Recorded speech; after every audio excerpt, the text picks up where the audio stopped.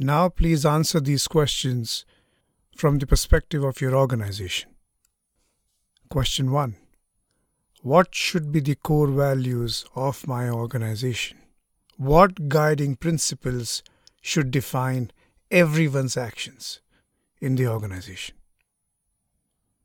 Question 2. What is my organization's non-financial vision?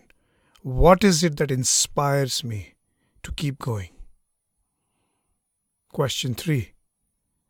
What behaviors do I want to see repeated in my organization on a daily basis by our colleagues? What is my dream culture?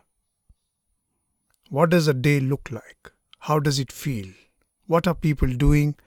What are people not doing? Question 4. How will my hiring strategy align with or originate from our dream culture? How will I listen for the right attributes with respect to alignment with our VVC when I interview somebody? Please spend a few minutes answering these questions. It is a good idea to allocate a few contemplation sessions or cycles to these questions. Take a walk thinking about these questions deeply. Make a few iterations. Edit again.